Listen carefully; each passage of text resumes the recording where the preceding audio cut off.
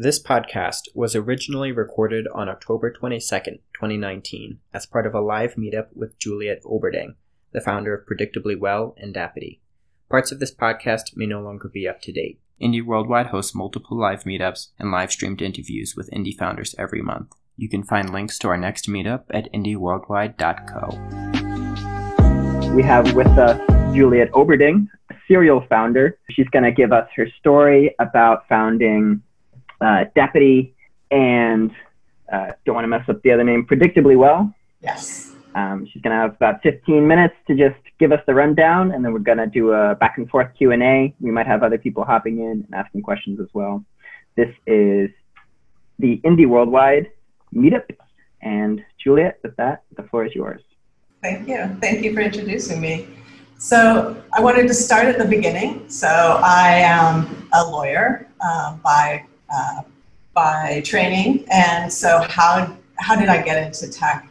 Well, my husband has always been a founder, and he's had multiple startups, and I was mostly doing the legal side of things, whether it was just helping out a little bit on the startup or doing some business development type thing. But he's had multiple startups, and I never really thought about myself being a founder.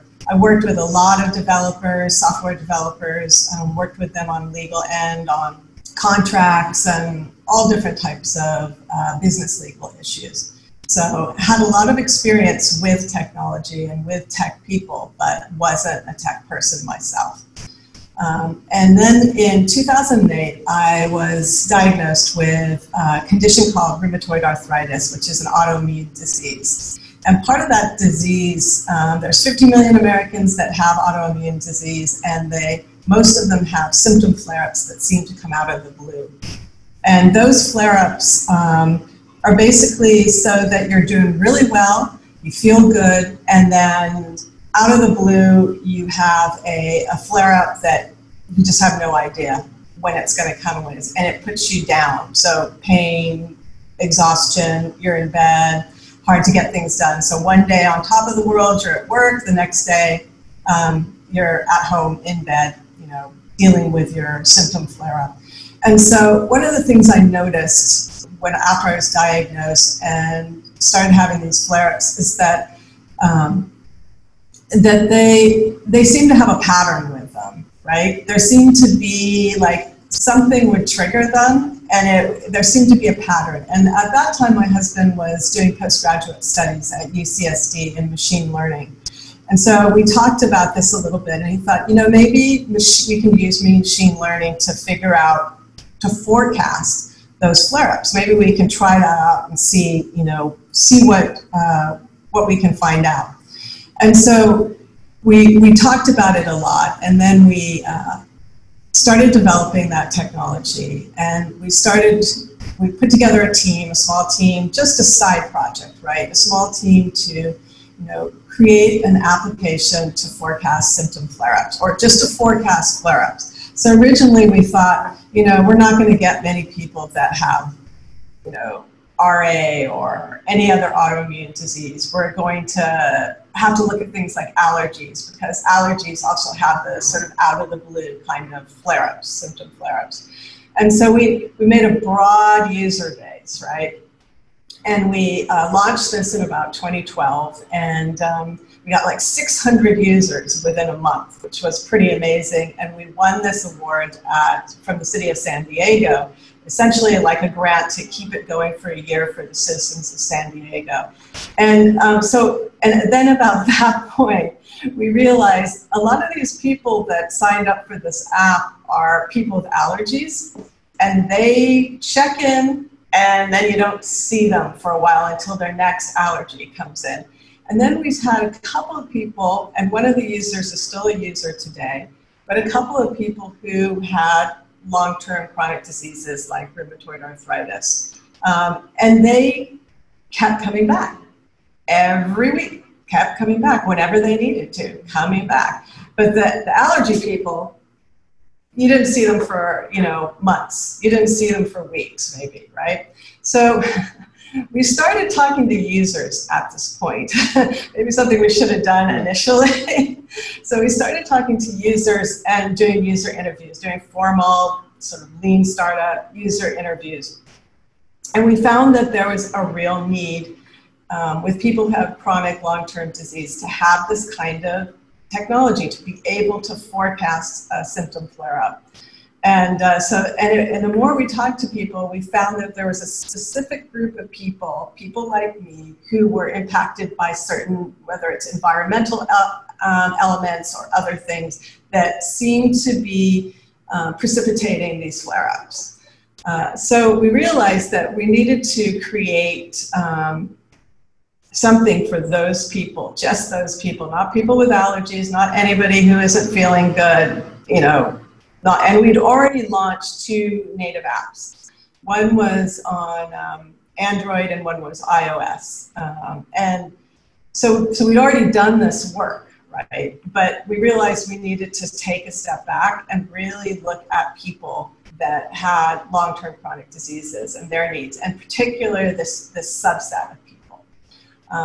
So around that time, we moved to San Francisco. We had a couple of grants and awards, things like that, given to us through different organizations. We moved to San Francisco. I had grown up here, and my parents lived here, and my dad was diagnosed with dementia, and so they needed some help. So it was a good idea to move from San Diego to San Francisco. Plus, we really wanted to be in the thick of things in San Francisco. We felt there might be more opportunities for us as a digital health startup here as opposed to in San Diego, because there wasn't, in San Diego, when you look at health tech, it was mostly about really hard health tech. So creating cures to diseases, doing a lot of real clinical work, that kind of thing, full, really hard science, not digital health, which had just really been kind of getting going at that point. So there are a lot of people making apps. There are a lot of people doing all different things in digital health. So we thought, okay, San Francisco, that's the place for us to be, right? So we came here, and then, and prior to that, it had been really a side project. I was still practicing law. Tadia was doing other projects and it was just a side project for us. And so around 2016 is when we went full-time. And that was, at that time, we got an incubation awarded to us by Pfizer. And so we were super excited about that. We had a full year at Galvanize, an office space for us, so that, it was great. And we also really, really began to focus on user interviews, and user interviews with only people with rheumatoid arthritis. And then we started talking to some of the advocacy organizations, and particularly the lupus organization in Northern California. And we thought, okay, people with lupus have similar issues to people with rheumatoid arthritis when it comes to symptom flare-ups. And so we were talking to people, doing interviews, and really just meeting with people, talking to people, learning more. Instead of just being my itch that I wanted to solve, it was also, what are the specific issues that other people have? I know what I have when I had a symptom flare-up, but what about other people? So really getting to understand our users. And one thing that was a big deal for us is that we've been observing all these digital health apps, all sorts of apps being put out by pharma and insurance companies, and they just died. They would have some people for a while, and they had no user retention. They'd be able to acquire some people maybe through doctors, but no user retention, so they just died. And that was what we really wanted to crack. We wanted to be able to have people come back every week to check in constantly and be able to prove that we could keep people on our platform. So at this point, we created a web-based app. We didn't want to go native until we really knew that we had something. So we'd had those apps previously that were for anybody. So this was just focused on people with rheumatoid arthritis and lupus. this. And we developed the app, and then in 2017, the winter of 2017, we interviewed with Y Combinator, and we didn't get funded. But that interview was really, really kind of a key turning point to the work that we were doing with Predictably Well. And it was really important for us. And so we focused, again, for 2 years, so the last 2 years right up to about the beginning of this year, we really focused on our beta cohort. And I talked with the people, and I still do every day, on about their flare-ups, about how their symptoms are, about using the application. And so every week I'm talking to those users. And we really think that we learned quite a bit about what people's needs are when it comes to rheumatoid arthritis and lupus, and how to help them be able to manage their life so they can live better. And that was a big deal for us. We were a B corporation. We really, our focus and our mission was to help users, to help the patients, to help them live better. And we also didn't want to be one of these startups that went over to insurance companies or went to working for pharma or what have you. We really wanted to help people that were having problems that weren't being solved by their medication that they were taking. And so that was super, super, super important to us, to be connected to the patients. But the thing is, we didn't have funding, and we didn't have real customers, and we kept, pivoting on our business model. What's our business model going to be? And we kind of landed on being able to work with early stage startups that are biotech startups, and working with them with a research type platform. So they would be interviewing the patients and understanding their symptoms and what drugs they're using and that type of thing. And so we kept trying to roll that out, and really next thing we knew, we needed to understand the customers. And we realized that we didn't really understand the customers that well, what their needs were. And so that sort of brings us to kind of where we are today. And so there was a big opportunity that we had for an NSF-I Corps, and we didn't get that. And that combined with my dad's dementia really kicking up, and family responsibilities, I just realized that I have to be making money. We need to be making money, and we need to make money in some way to fund Predictably Well or to fund another project. And that's one of the things that really have resonated with me about Indie Hackers, is that idea of really focus on getting customers, making money to keep the project going or to get it to the next level. So we had been hearing about Blockstack for a while, and we had been into blockchain and Bitcoin for a number of years. And it was something we were really, really interested in for healthcare and for the idea of drug discovery. And so we won an award, which my co-founder is also my husband, and he had developed a novel way of doing research for drug discovery using blockchain, and we won an award for that. So that was great. But still, again, there's that issue. We don't know these customers that well. And we had been hearing about Blockstack, and we've been looking at blockchain for a while, obviously with that project, but we'd heard about Blockstack, and we were really excited about their focus on digital rights and their focus on privacy. And that's something that really mattered to both of us. We love the way that like EFF and Mozilla and Firefox were very focused on privacy, and companies like Pocket being acquired, and there's a real focus on the user, and this all resonated with us because we really felt that patients' data belonged to patients, and it didn't belong to us; it belonged to them, and they should have the rights to do whatever they wanted with their data, whether they wanted to sell it, for example, to researchers, or let them use it and be paid for it, but that data belonged to them. And so we're really, really very focused on that. So Blockstack seemed like a great opportunity for us.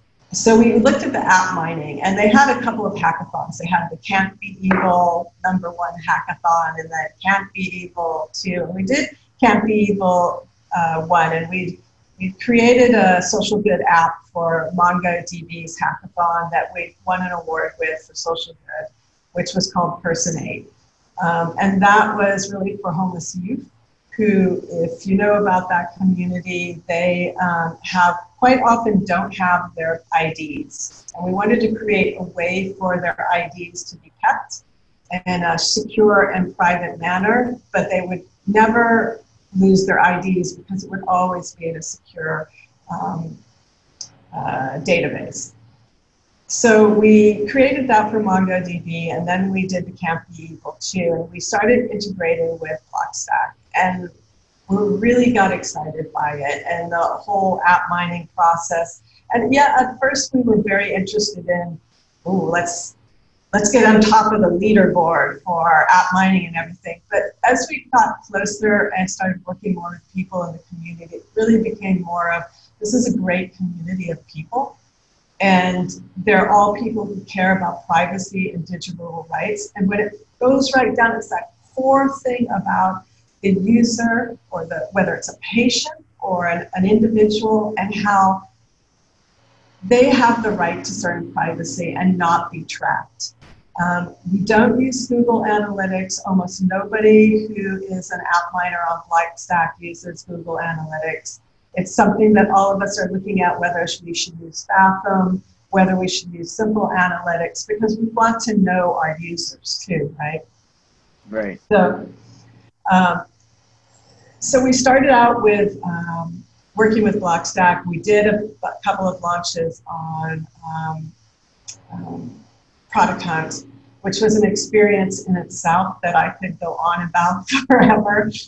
And I do recommend it. And I don't think that you have to be like fully developed app, but you have something that works that you want to test with people that you can use on Ship. And I also like the community there, just like the community on Indie Hackers. I think they're a little different, so you can be a part of both of those communities. And I love that whole focus on makers, both at Indie Hackers and at Product Hunt. Anyway, there was Can't Be Evil 2, that hackathon was coming up. And I had this idea that I'd been talking about with Tadia, and I wanted to work on that. And years before, I'd been one of the leaders of the San Diego Python PyLadies group, which was, the focus of PyLadies was to teach women, or women who wanted to get into tech, to learn to program in Python. And so I'd always been dabbling in programming since I was about 18 years old, but nothing, never really went the distance with it, never really created anything but tiny little projects.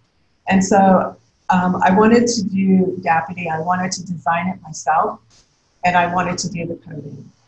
And so with Tadia's help, that's my husband and co-founder, who is, I think, the most brilliant person I know. With his libraries that he developed libraries for Blockstack, React-based libraries, and using that and my own coding background, I created Dapity.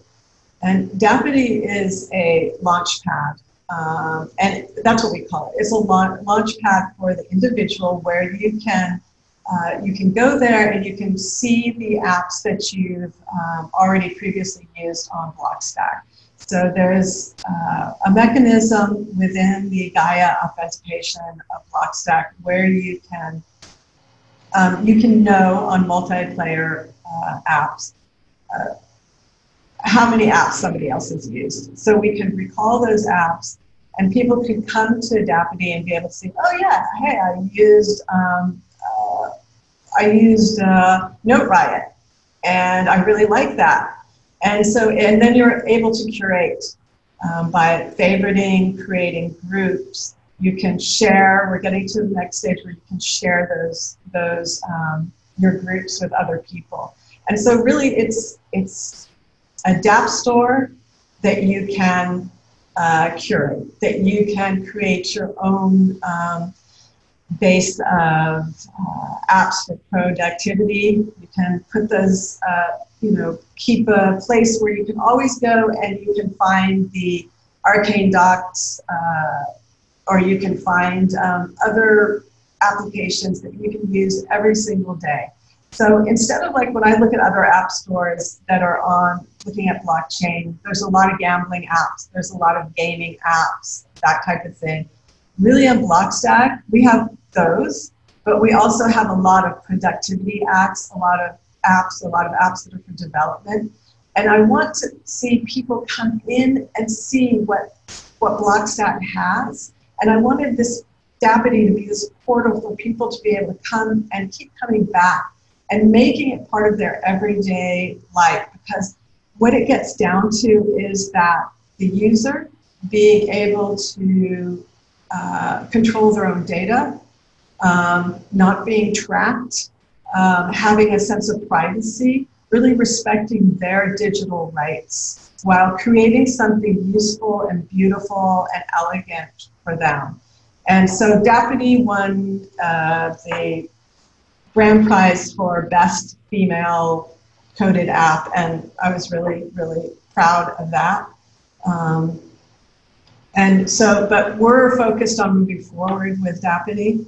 And right now we're looking at trying to make sure that we're in the top group of apps on the app.co. So for app mining and by focusing on how many users we have and increasing users. So we're looking at like 20 users a day, keep increasing that up so that we can be amongst the top apps.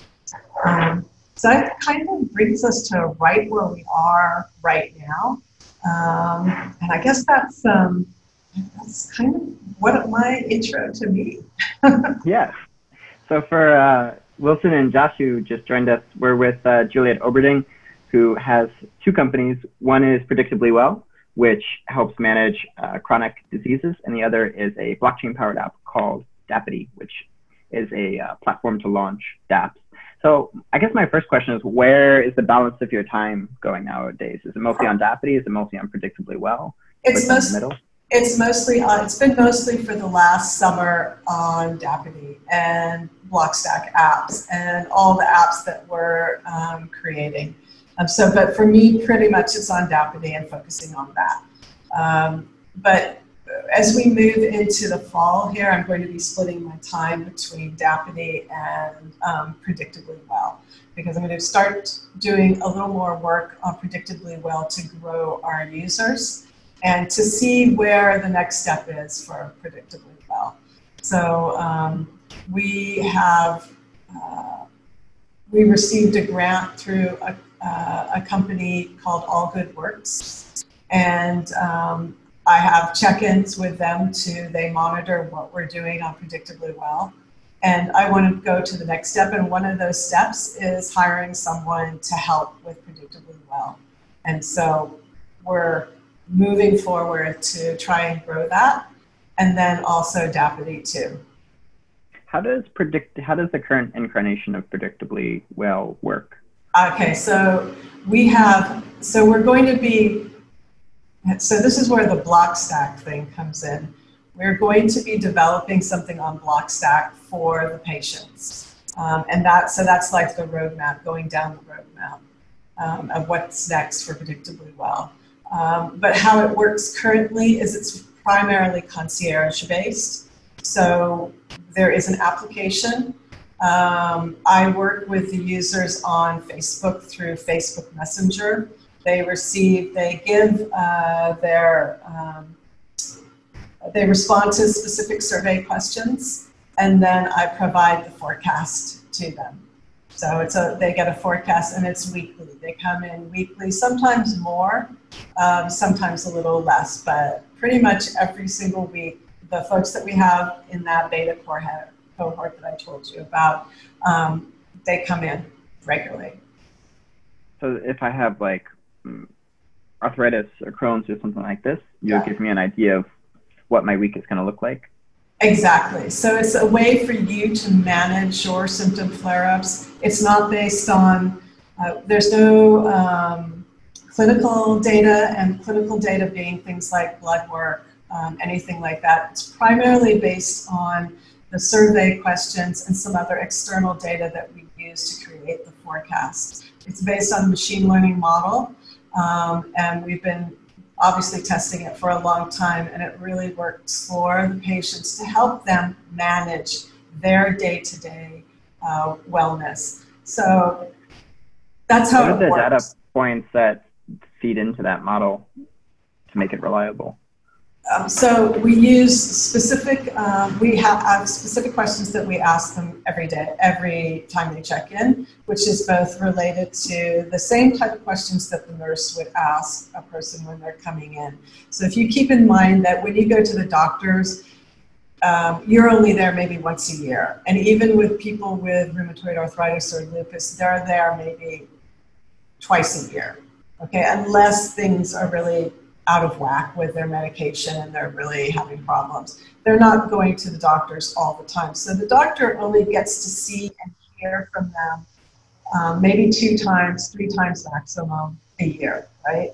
And so in between those times, we have all the data for them as far as their pain, their energy levels, some other specific issues that we look into, some environmental data that really impacts both people with rheumatoid arthritis and lupus.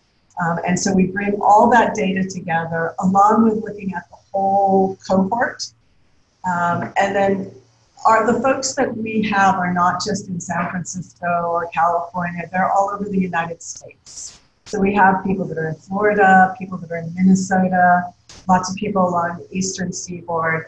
And as you can imagine, when you live in different microclimates like that, it can have an impact on your health, which as we go forward with climate change and in the issues that we're facing right now, we're going to see climate impacting people in all different kinds of diseases in ways that we don't expect and we haven't seen before. And so those are the different types of things that goes into the forecast. We have our own model, and then based on all of that data, all their pre-existing data, and their ongoing data, we create a forecast. And it's a simple forecast that helps them get through the week so they know what's the likelihood that I'm going to have, what's the risk of a flare-up for me this week. And it really works, it helps them manage we do get the feedback of, this was totally on point for my week. This was exactly how things panned out. And we get some feedback that this didn't pan out. So we keep listening. And there are more things that we want to enter into for the data. For example, we do want to include clinical data like blood work data. And we want to include microbiome data as well. So those are all different things we want to bring into the forecast. But that'll take time, a lot of work, and money. Especially collecting microbiome data per patient, you need a bit of infrastructure for that. Yeah, or you can work with their other organizations that will take the microbiome and they will analyze it and provide you with lab data. But there's other with their other providers now. Like, do you talk to the doctor? No, we don't work with the doctors at all. But that would be something down the line. Right now, it's just directly for the patient based on their experience. They are followed, all of them are followed by doctors. And we don't give them any kind of medical advice. We're giving them advice of, you may see a flare-up, you should consider taking these lifestyle actions in order to improve your week. So if you're looking at a flare-up, you may want to cut back on activities. You may want to get more sleep. You may want to consider what you're eating, how much exercise you're doing. A lot of different things like that can go into helping you to have a better week, even if it looks like there's a flare-up coming. And you can improve your status, even if you're in the middle of a flare-up, by taking lots of different lifestyle changes. For the other people on the call, if you want to jump in with questions, feel free, or if you don't feel like talking, you can also just listen or put questions in the chat and I can ask them. So is the Person 8 org that I saw on your Twitter bio, is that the one that was keeping track of identities for? Exactly. For like homeless youth? Yeah, that was so we thought that when we launched it at Product Hunt, we thought that we could have one side for homeless youth or refugees and people that are in the middle of disasters where they've lost their identity documents. And then on the other side, for example, the paying customer would be people that are digital nomads. So people that are traveling around the world, they're in tech, they're in marketing, etc. And if you look at many of those people, they have like multiple, on their passports, they have multiple visas that they have to pay for that are really expensive. And you might know something about this as well. And so there's a potential for being able for them to have everything in one place in case they lose their passport. So so the idea then being able to have a paying version that will allow us to have the social good version that goes to homeless or homeless youth or refugees or anyone that's in a disaster situation where they've lost their identity or could lose their identity. And so that's what that's about. And I'm still really excited about that because I feel that in San Francisco, there's a big need. And this is a place to start with that and being able to talk to the city of San Francisco and seeing what we can do about working with health and human services. So really, I have 3 projects going on. And we'll see we'll see how things go. Yeah. So is the Predictably getting much time right now? Is it mostly, I guess it's mostly on Dapity at the moment, right? It's been, for the summer, it's been mostly on Dapity and working on some of the other projects that I work with Tadia on. He has a number that he's doing, but it's primarily on Dapity, and then we'll be doing more work on Predictably Well. So how do you go from health, like digital health tech to Blockstack? So originally we started looking at, first it was Bitcoin, and we started looking at that and then looking at blockchain. And there were a lot of, I was a Stanford fellow for MEDEX, and one of the MEDEX, they had a full conference about blockchain and using blockchain in healthcare and how that could be used and incorporated in healthcare. So that's always been something that's been on our mind. And so for Tadia and I, we regularly test our ideas, whether we test them at hackathons or other events. But we will create something and see, how does this work? How do people react? Is there an interest in this? And how is it for us to create it? Like, what problems did we come across? So we like to test out different ideas.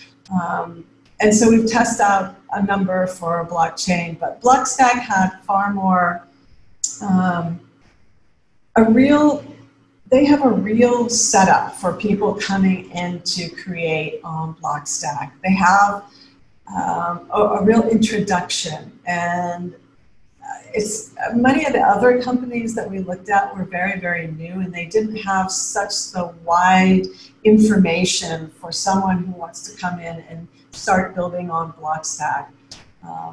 And so I think that plus the focus, the whole can't be evil thing, and prior to that, we had heard about them in 2018, and the focus on digital rights and privacy was really important to us. And I hadn't seen, while I know that many companies that do blockchain are very concerned about digital rights and privacy, I hadn't seen as much real focus on that as I did from Blockstack, which made it for us a no-brainer of a company that we'd like to build on top of.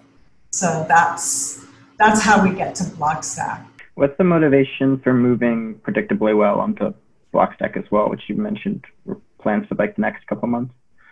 So that's like down on our roadmap to work on that, which is the motivation is, again, looking at the user, what's the user's needs, caring about them and their privacy, making sure that they have an environment that they will be able to look at their data that's been collected and be able to interact with it, be able to use it for whatever their needs are, and then know that it's in a safe and secure environment. And that's really the motivation, because we've always felt the patient should be in control of their data. If you look at everything in healthcare, data is siloed for the most part. It's siloed in your hospital, it's siloed in the people that do your lab tests, it's siloed in insurance companies, and the user, the individual, the patient, they're not really a consideration. Yeah, we have legislation like HIPAA, but HIPAA has also been used in order to firm up those silos in a way. It's been used as a rallying cry to protect the patients, but it's not so much protecting the patients as allowing the incumbents to maintain the data hoards that they have. And there are organizations that have been, from a perspective of a patient, sound really good. We're going to find cures for these different diseases. Just come and give us your data, and we're a nonprofit. And all of that sounds great, but then the data doesn't go anywhere but stays in that silo. And then what's the purpose of that? And how is that really helping the patient? And patients need to be able to say, hey, I don't want you to have my data anymore. I would like my data withdrawn from this, or I would like to have all my data. And there's different movements about, like, you can see what happens with, the GDPR and how it's important to really consider users on your websites or on your apps and their data.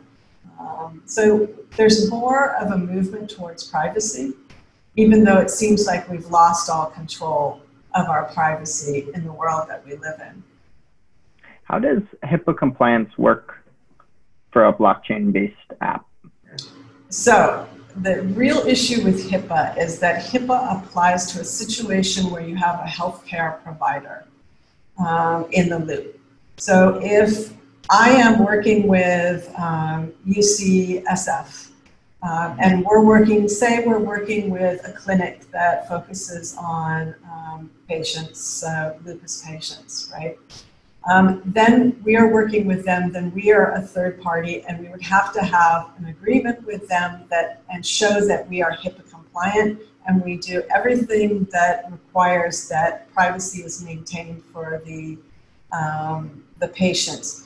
So we've always believed in privacy, so we've always had privacy for our patients, but it would be definitely more formalized as far as HIPAA, and there are certain rules and requirements for the third-party business associate, which is what you become when you're working with the healthcare provider. And so the big thing to loop back around to this is if you don't have a healthcare provider in the loop, then HIPAA doesn't apply. There are other statutes that may apply. And particularly, we have the California Consumer Privacy Act, which is coming up in the beginning of 2020. And still, they're not completely sure what they're doing with that. Like a GDPR. It's kind of like that. It's really going to impact developers and companies that have over 50,000 users. It's something to really think about if you're in California or you have users in California. So there are other things that you need to comply with, whether you're in California. New York has a Privacy Act. There are other states that are now enacting privacy acts. So there are different things that you still need to comply with, but the HIPAA does not fall within the purview of an application that's not talking to healthcare providers. We've got a question in the chat from Wilson. He says, "Hi Juliet, this is Wilson from Block Survey, a Blockstack app, and he wants to know if you have any plans to assist Blockstack apps to gain traction among the privacy community through Dapity." I think that's one of our, so the short answer is yes, Wilson, and I'm actually looking at creating, again, different file folders, let's call it that, but different curated groups of apps that meet certain privacy guidelines so that we can let people know, look at these amazing apps on Blockstack. These are privacy loving, respecting, digital rights respecting apps, and we want to get the word out there. So we're interested in starting to interview Blockstack developers. We may be starting that this week to talk about their apps, their initiatives for privacy within their apps, how they are motivated to move forward, and just really getting the word out about the Blockstack community and the fantastic people that are there. It's really a great group. I have to say that I haven't seen so many people who really work well together. Not everybody agrees with each other. We all have different perspectives, but it's a fantastic group and community. Thank you, Juliet. Go ahead, Wilson. No, thank you, Juliet. I think looking forward to it. I think so. Just wanted to check with you about things because I live in Asia, where the privacy awareness isn't that great compared to the place you see either in Europe or the Western world. I think it's very difficult for a privacy focused or a privacy engineering focused tech product to be sold here. Even for our product, we are looking at markets in Europe and US and the Western countries primarily. I think so. What we wanted to also know is wanted to hear from your perspective in terms of how do you go about doing B2B or marketing and sales in this side for very privacy centric communities. I think is there a lot of digital or privacy advocacy which needs to be done by individuals, or is it something that we will be waiting for that time for people to adapt to it? And I think that we actually need to open the doors a little bit to bring people in and to attract people. Marketing is difficult. I understand that part. I think you and I both know that there's a difficulty in order to bring people over to Blockstack, to bring them in, and I think that's really what Dapity is looking to do, is to help shine the light on all the other apps that are in the community and bring more people that are interested in using those apps on a regular daily basis for their work life, for their personal life, whether it's productivity or whether it's creating artwork or photography or journaling or writing medium-style blogs, is to shine the light on everyone so that we can start bringing more people in to try the applications. And then I think something that all of us have been talking about is the analytics portion. We all want to know, we all want to have connections with our users, because for me, and I'm sure you, that user testing or really understanding users is key. And I think we've been very lucky with being able to use Try My UI and have those, listen to those user reviews, whether they're positive or negative. But I've really learned a lot for Deputy and been able to iterate. Each time we listen to those user interviews, the reviews, right? And are able to, and so I think that's really important. And so then we get back to what's the analytics that we're going to use and how can we use a privacy-based or privacy-respecting analytics. I'm definitely not going to use Google Analytics ever. And I'm trying myself, have been really moving out of applications that are tracking me, or be able to put the brakes on it with different applications that I use from Firefox. But there is Fathom and there is Simple Analytics, and I think that a number of the members of the community are testing those, so we'll see how those work for all of us and how much information we're able to, or interaction we're able to have with the users to create something that's really good for them. Did that answer your question, Wilson? Yes, yeah. I think so. It's a collective thing. I think, as you said, yeah, I think a little bit of light on the privacy apps out there. I think I like Deputy, what you have done. I think it gives me, sometimes I lose track of all the privacy apps I try and play around with. I think it always helps me to go back and see how the apps are evolving time to time. So that's a place to go. And I also I also use privacyalternatives.net. That's a website to discover new privacy apps. Yeah, I think that's quite interesting to see how this privacy community is evolving. Yeah, I think we all share the same journey, so let's see how it goes. Definitely. You'd mentioned you've used Product Hunt for apps that aren't like super polished yet. I was wondering how. All right, so there's two ways to do it. So first you can start out with Ship, which is one of their paid-for products, where you create a community on Product Hunt. You attract people to what you're working on. You give them updates and feedback, just like if you're going to create a mailing list on a website. And so you interact with them and you try to grow that community in hopes that when you launch, you'll have people who are already raving fans and interested in what you're doing and interested in helping you move forward.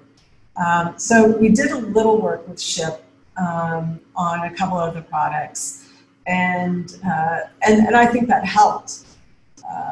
It helped us to be able to understand what people thought, to gather more users. But we really did this a lot faster than we might normally do it, as far as, we didn't have any focused user interviews other than what we get provided through app mining, through Try My UI, which is user reviews. And those, I have to say, were really, really good.